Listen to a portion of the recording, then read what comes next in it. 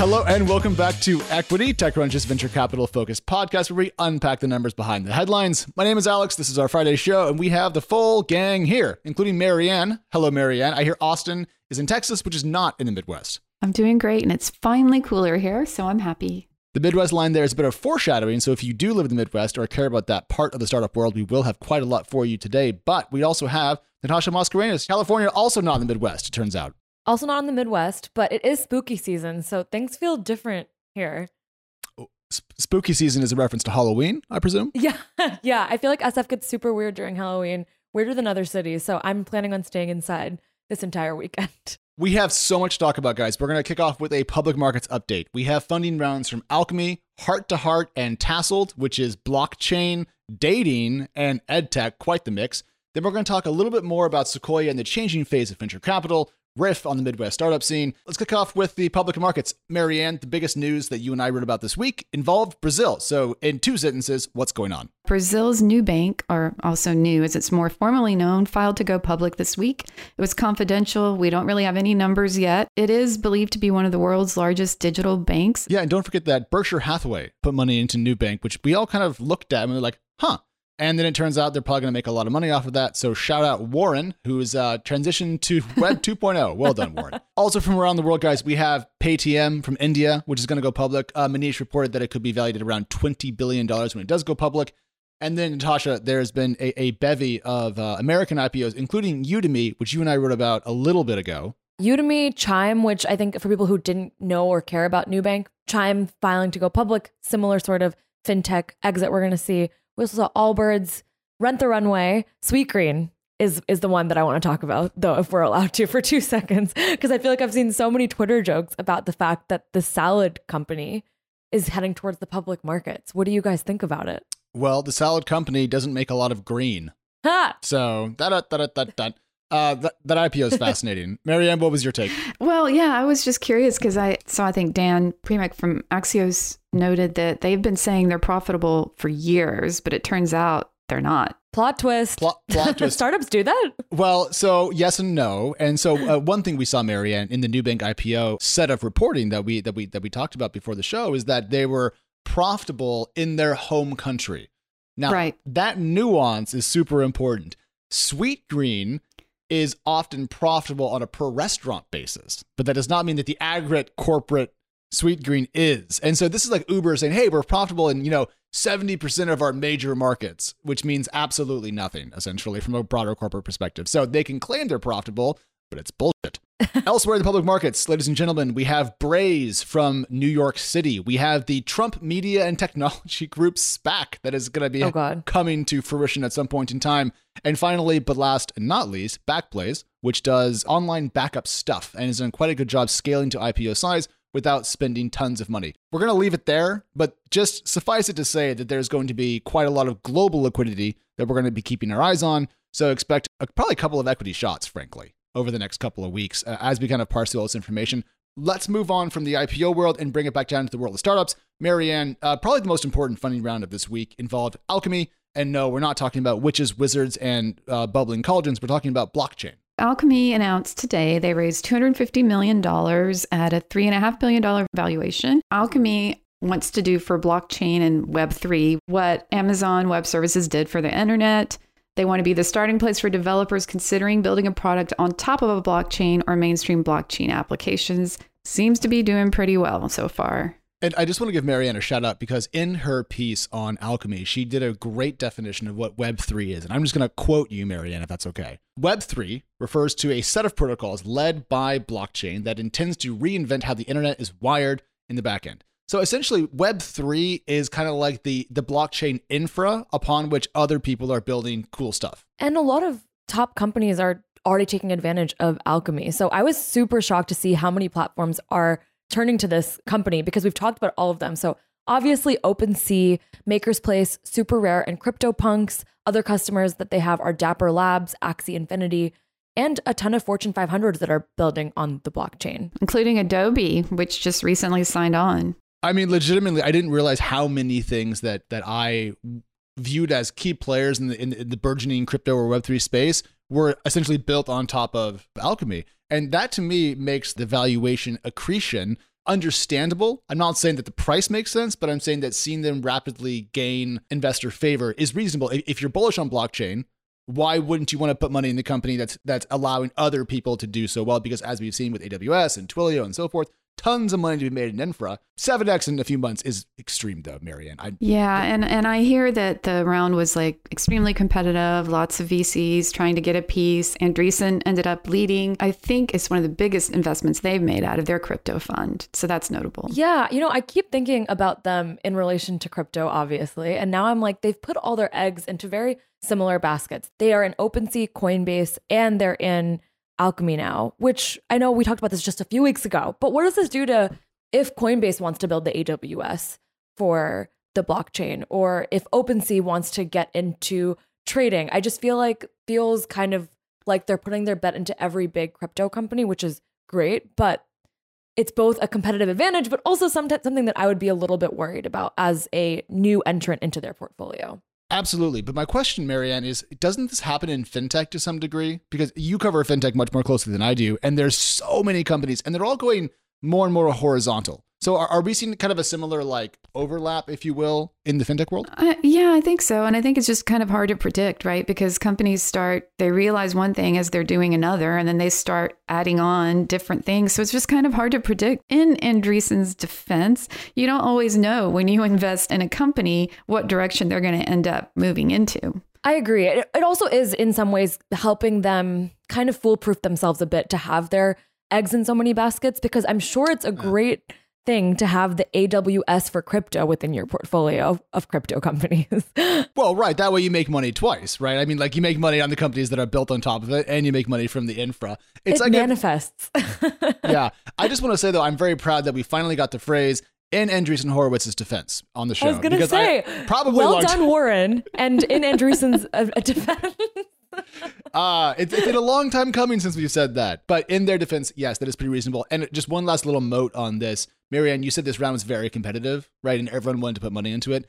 That's the valuation difference that we're seeing, right? It's not probably all business fundamentals. It's just a lot of demand for very few shares. And so, yeah, that too. And also they're claiming that they're profitable too. So that's kind of unusual. But how profitable? Well, they didn't say, give me numbers, but was very profitable is what they told me. Marianne's making scare quotes with with her hands. You can't see it in the audio, but very profitable. But as we've learned from Sweetgreen, that may mean nothing. So we'll have to see the numbers. And if anyone wants to leak those to us, equitypod@techcrunch.com, naturally, we'd love to see them. Let's talk about something else very close and near to our heart, Natasha, which is romance, but notably not in the Tindery, swipey sort of way. What's going on with Heart to Heart? Josh Ogundu, who used to work at TikTok as a PM, has started a new company in the audio first dating app space. It's called Heart to Heart, and its whole goal is to increase intimacy in how we date. We all know that the first wave of dating apps was really focused on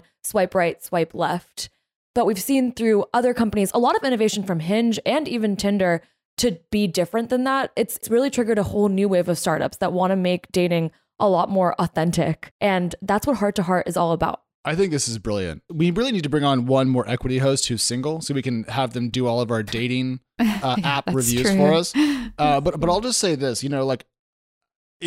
as not the most handsome human alive, and as someone who used to be on dating Alex, apps, pipe down. I own a mirror. It's okay. I'm fine. I'm married to someone who's gorgeous. My life is good.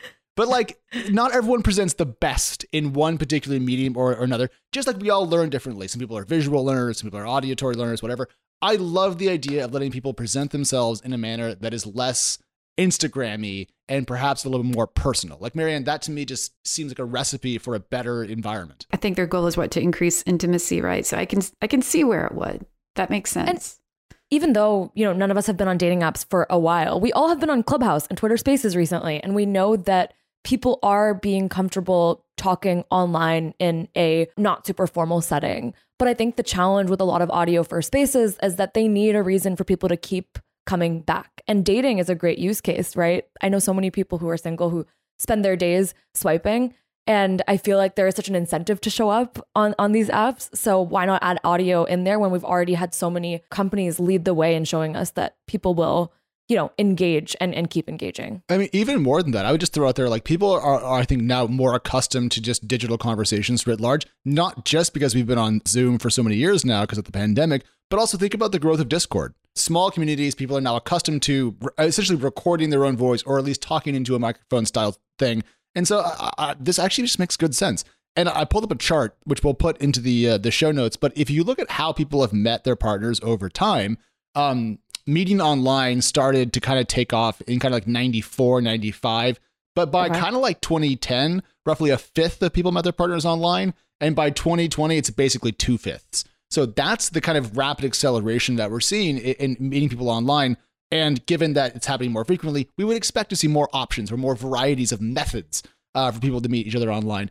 And, what I think we should do next is invent this, but for writing. And you have to write, and then there's no pictures. Amazing. I'll write poetry for everyone. Heart to Heart has raised their pre-seed round of $750K, led by the one and only Precursor Ventures. Also in this round, Bryce Roberts of OATV, which is O'Reilly Alpha Tech Ventures, I think. And there's also Angelica from the Shade Room, Ray Rocha from Realist Ventures, and a couple of angels. So a lot of people kicked money into this.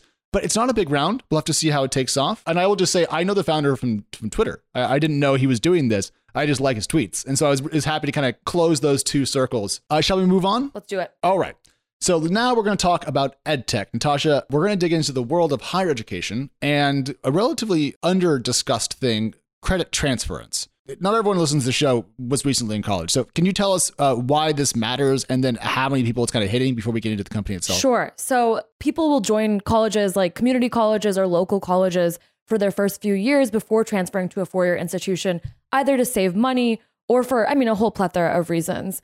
I recently learned that even though that is really something that helps low-income students, about 39.4% of transfer students lose all their credits when they transfer. So the thing that they've worked toward and the way that they've kind of pitched themselves to these four-year institutions is no longer valued when they get to campus, which is kind of the whole thesis of Vipul Patel's new startup. He, full disclosure, is a Boston University graduate. I am also a Boston University graduate, but that did not play a role in my writing. But he transferred from FIT to BU. And when he transferred, he realized that he kind of lost half of his credits. And so he appealed to BU by finding something in the equivalency table, which is too complicated to get into here. It just started him on this whole mission to help students figure out the best way to plan for college while also leveraging cheaper alternatives to getting their credits done. Even though I haven't been in college for a while, I have a son who will be in a few years. There's been talk of that. Should we start at the community college level and then transfer? Well, it never occurred to me that there would be an issue of those credits not being transferred. And that's the fact that could happen is really disappointing, especially, as you said, for those where economics are a big issue. They didn't want to get too knee deep into student loans and then finding out that all this time that they've been working on getting these credits and then they might not even transfer. That's pretty bad. I think it just goes to show, I don't know how to phrase this, like the bigotry of four-year institutions against two-year institutions or schools that they view of lesser repute. There's kind of a class system in American higher education. If you're not listening to this in the United States, there's like the Ivies and Friends, which is like, 15 to 20 schools at the absolute peak of American higher education. Then there's a plethora of schools kind of in the middle. And then there's the schools that are lower cost and offer a great education, but don't have the same brand equity. And so we're trying to figure out how to bridge the gap between the lower two tiers. Again, I hate this chart that I'm drawing for you, but it's kind of how the reality of the world is. Pausing, Natasha, do we have to disclose when we talk about people who are not, who went to our alma maters? Because if we're going to start doing that, I'm in trouble. Because I can't make fun of David Brooks anymore. There's going to be some issues. This was a weirdly alumni-esque story. So like I said, I'm a BU alum. The co-founder is, and so is the lead investor in the company, Phil Lieben, who we had on, is the co-founder of and he creates All Turtle Studio, which has incubated Tasseled, which is the company we're talking about. So I felt like I had to, but I don't know. I feel like it's kind of just like what your heart feels in that moment. I just wanted to be clear that I was never going to do BU a favor. Alex, I want to jump off of one thing you said on your previous kind of chart you were drawing of this separation between upper tier schools and lower tier schools. This company was really born out of the fact that the co-founder noticed that BU was accepting credits from schools that accepted his credits. And so he was like, if A plus B works, then A plus C should work. That was kind of a horrible way to put it, but it's kind of like if you view universities that accept FIT credits as good enough, then shouldn't FIT be good enough? Ah, And I think that contradictory art there told him he was onto something. And I was like, if that is something that was so out in the open, there's so much more that you as a founder probably can uncover. and the company has raised $750K since founding back in 2018. And Natasha, if I recall your story, does not yet have a business model in mind? No, it doesn't yet have a business model. They are working more on acquiring students right now. So they are launching a private beta, kind of taking a page out of the playbook, and will hopefully find a way to make it work. But one model that they did tease out was getting a kind of referral fee from community colleges that they help send students to, which would make a ton of sense. As a data point, I think Frank, which was working in the student loan space, had an exit a couple months ago. And so there's money in this area. So lack of present day business model, not a knock against the company, given that they're playing in a relatively lucrative space. Let's move into something we already talked about one day this week, but we're going to dig a little deeper and look at it from some different angles. Sequoia Capital blew up the VC fund model.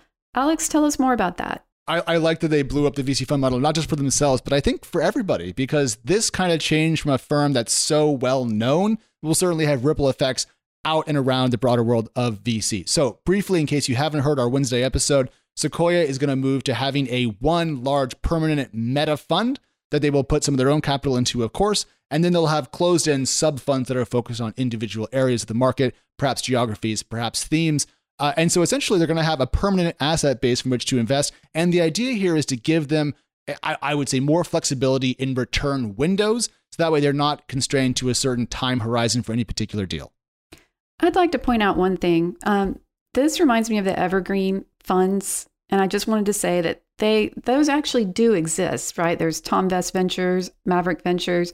So I feel like this in and of itself is not necessarily a new model, but I think what makes it new is that it's doing it in combination with a whole lot of other things. And also, like, we've seen some funds try to have permanent capital bases outside of the United States too. Like, there's a couple of VC funds from the UK that are actually public entities and that simply recycle capital back into their own coffers. I think the idea here of a traditional American VC going to a permanent asset base with sub funds, becoming a registered investment advisor, and the other things that they're doing do kind of constitute a sufficient change as to be worthy of note. And just don't forget that if you're new to the world of startups, and by new, I mean in the last decade, you've probably been living in an Andreessen world, but Sequoia is the old Andreessen. It used to be the fund that set the tone, that set the narrative, that was the preeminent capital. And so to see them make this level of change is a change in the wind. Let's talk about IPO timings and how exits might be changed with a venture capital firm going earlier and later and holding on to shares after companies go public. So Natasha, do you think that this change at Sequoia to a permanent capital pool and sub funds will lead to earlier IPOs, later IPOs? How do you feel about that? I think it will lead to IPO timing not changing materially. Like, I think Sequoia has always done an interesting job with holding their stakes after a company goes public, often much to their own benefit versus their LP's benefit due to payback periods. But this feels like they have enough examples of all the times that they've won post a company's exit that they may be able to convince LPs, we don't need to pressure our companies to change anything. In fact, we can just keep doing what we're doing, but now you can join us and hold your stakes longer as well. Yeah, so before the show, we were talking about this, and one of our producers, Chris Gates, asked, hey, like, if they can hold stakes longer now, post-IPO, wouldn't that allow companies to go public earlier? Because then Sequoia, doesn't have to say, hey, stay private longer. We can put more private capital into you because that's our period where we can have returns. Then they could go public sooner, and then Sequoia can just hold, and there's no kind of disincentive there for IPOs. On the flip side, if you can hold post-IPO, what's the rush? Is kind of the other side of this. So to me, I wonder how this is going to net out. And I don't think we really know. But, I think that one thing that private investors have done is grant well-performing unicorns more private time because that's where they can put their money to work. And so that's probably led to, later IPOs. And so it'll be fun to see if this model we're seeing now at Sequoia will in fact change the kind of unicorn exit cadence. Because Marianne, as you and I have talked about, a lot of unicorns need to get out at some point. To bring up Dan Primack again, because he broke this story, he had mentioned that Sequoia did this examination or study and realized they'd missed out on $8 billion in returns with companies exiting too early. I thought that was really interesting, that they recognized that. and that they're trying to address it. The $8 billion in loss was when they had sold post-IPO shares too early, right? And then if they'd held on to them, they would have seen greater value appreciation. I had to pull up exactly what Dan wrote because I want to make sure that it's clear. And in terms of LPs, Sequoia believes the traditional fund structure has prompted it to sell shares too early, including in companies like Google. One internal analysis of distributions over the past 15 years shows that had Sequoia held on to shares for just 12 additional months, it would have resulted in over $8 billion in added returns. So that's the way it was worded. And if you're confused about why they can make such a kind of obvious error, it's because some VCs have historically thought that they are not public market investors. And one VC told me that if a company that they invest in goes public, they just sell the stock because that's not their game. And that relatively narrow perspective is old school VC thinking. And what we're talking about here is kind of new school VC thinking. It used to be that VCs would be either sector or stage focused, that they would have a defined returns window, and then they would just do that. And now we're seeing VCs kind of say, hey, you know what? We're going to be here from seed through IPO. And then even then, we're not going to let you alone. They don't want limits. They don't want limits anymore. Not to make it about us, but like, does this mean we have to start covering companies post IPO? Like if Sequoia is starting to invest in them, it becomes part of our world, right? Alex is so happy. God damn it. I'm so happy right now. If VCs become public market investors, then that means that there's no company that's outside of my grip. I literally tell CEOs on IPO day calls, I'm like, I'm going to be watching your first couple of earnings calls, and then I'm going to let you go. Because at some point, you're not in the TechCrunch bucket anymore. Right. But this is kind of a good commentary, Natasha, because it used to be in the old days that founders would get replaced by professional CEOs. Sure. And their VCs would often kind of force this. I think it was Google who was told by their investors that you have to get an adult in the room. That was Eric Schmidt. And now we deify founders, and you can be pro and con on that. But the idea is that founders should not only stay in the CEO role, but they should have absolute control of the company for all time with, dual class or even triple class shares. And so we're really seeing people's roles stretched in a way that's either going to bear out really well or not in terms of returns and success down the road. But this does, I guess, fit into a broader trend, narrative, or thingy that we've been tracking for a while. Huh. Yeah. I hadn't even thought about it that way. Damn it. Well, Sequoia employees are contributing, I believe, like 5% of the fund, which I'm guessing is kind of like a way to show their commitment of sorts. Is there anything else that could be going on there, Alex? Well, if you're going to be a partner in a venture capital fund, you have to put capital into it. That's a standard kind of skin in the game practice. And how much you put in, 1, 2, 5, 20, whatever percentage, it will depend based on how much cash you have and also how the fund is set up. I mean, I think it's Benchmark that is now either entirely or nearly entirely self-funding their own investment vehicles with their own returns. And so at that point in time, it's not really a venture capital fund with external LPs. It's kind of internal LPs to a large degree.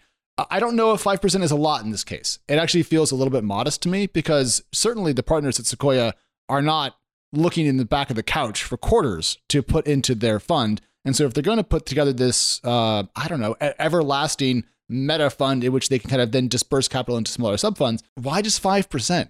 Moving us to our next theme, you brought us into the Midwest for a check-in on venture capital totals. Walk us through the top numbers. Yeah, I'm just gonna go off topic for a minute about this. Did you know, everyone listening, that Colorado is not in the Midwest? Because I didn't. Southwest? South? I think it's mountain. According to, once again, to our producer, Chris Gates, apparently there's mountains in Colorado, and there's a thing called the Colorado. West. Oh, it's west. It's in the west. Is it the west? I grew up in the west. I'm in the west. In between Southwest and West Coast, right? But like even I noted in the document, I was like, don't think that Denver's considered Midwest. Honestly, all we right, needed it. All right. We need so let me actually do the actual story we're supposed to talk about here versus arguing about the intricacies of American geography. America is much like India in that it's enormous in terms of its geographic footprint, and so you can argue all day about like subcultures and subregions and so forth. All right. So the Midwest, a historically less technology heavy part of the American economy, certainly a key place where many Fortune 100 companies exist, and a place where there is a lot of agriculture, manufacturing historically. Detroit is in the middle of the country. Chicago's in the middle of the country, that sort of thing. What we have seen is a roughly doubling of the amount of capital flowing into the Midwest. This is per M25. a venture capital group that I talk to on a regular basis because they have a Midwest specific focus. They said in the 12 months ending of June 2021, about $20 billion was invested into Midwest startups, roughly up 100% from $10 billion in the preceding 12 months. So that kind of sets the stage here. But what we're seeing really to me is not just a boom in dollars flowing into the Midwest, but critically a turning of the wheel of time in the startup scene in the area. We're seeing companies go from seed to IPO and seeing that money recycle back in. And this, Marianne, is what we're also seeing in early stages in Brazil, for example, with certain exits there, money kind of going back into the system. So IPOs leading to angel investors, which power the next generation of startups. And so I would say, frankly, I think Sprout Social's IPO, a Chicago-based company that went public a couple of years ago, was an indicator of this trend in the Midwest. And we're also seeing companies crush it. Like Natasha, there's apparently a bazillion companies in Columbus, Ohio. Yeah, it's kind of like an insurtech hub of sorts. First of all, OSU is based in Columbus, which is great for talent. But a couple companies that you may know are Beam Dental, Root Insurance, Loop Returns, Branch Insurance, and of course, Drive Capital, which is a VC fund, but we've talked about them a ton. And they're the largest venture firm in the Midwest. Marianne, you've been covering like emerging startup scenes for years. A lot of it was at Crunchbase News. I remember like reading a lot of like your Pittsburgh coverage, Detroit coverage, and obviously Austin too. I mean, how optimistic are you on these scenes continuing to grow versus it being like a moment in the sun for them? I think certain markets really have a lot of potential. I know Pittsburgh, for example, is not considered Midwest, but I think there's a lot happening there. I think North Carolina, which is my home state, is not talked about enough, but specifically here in the Midwest, I think Chicago's getting a lot more attention.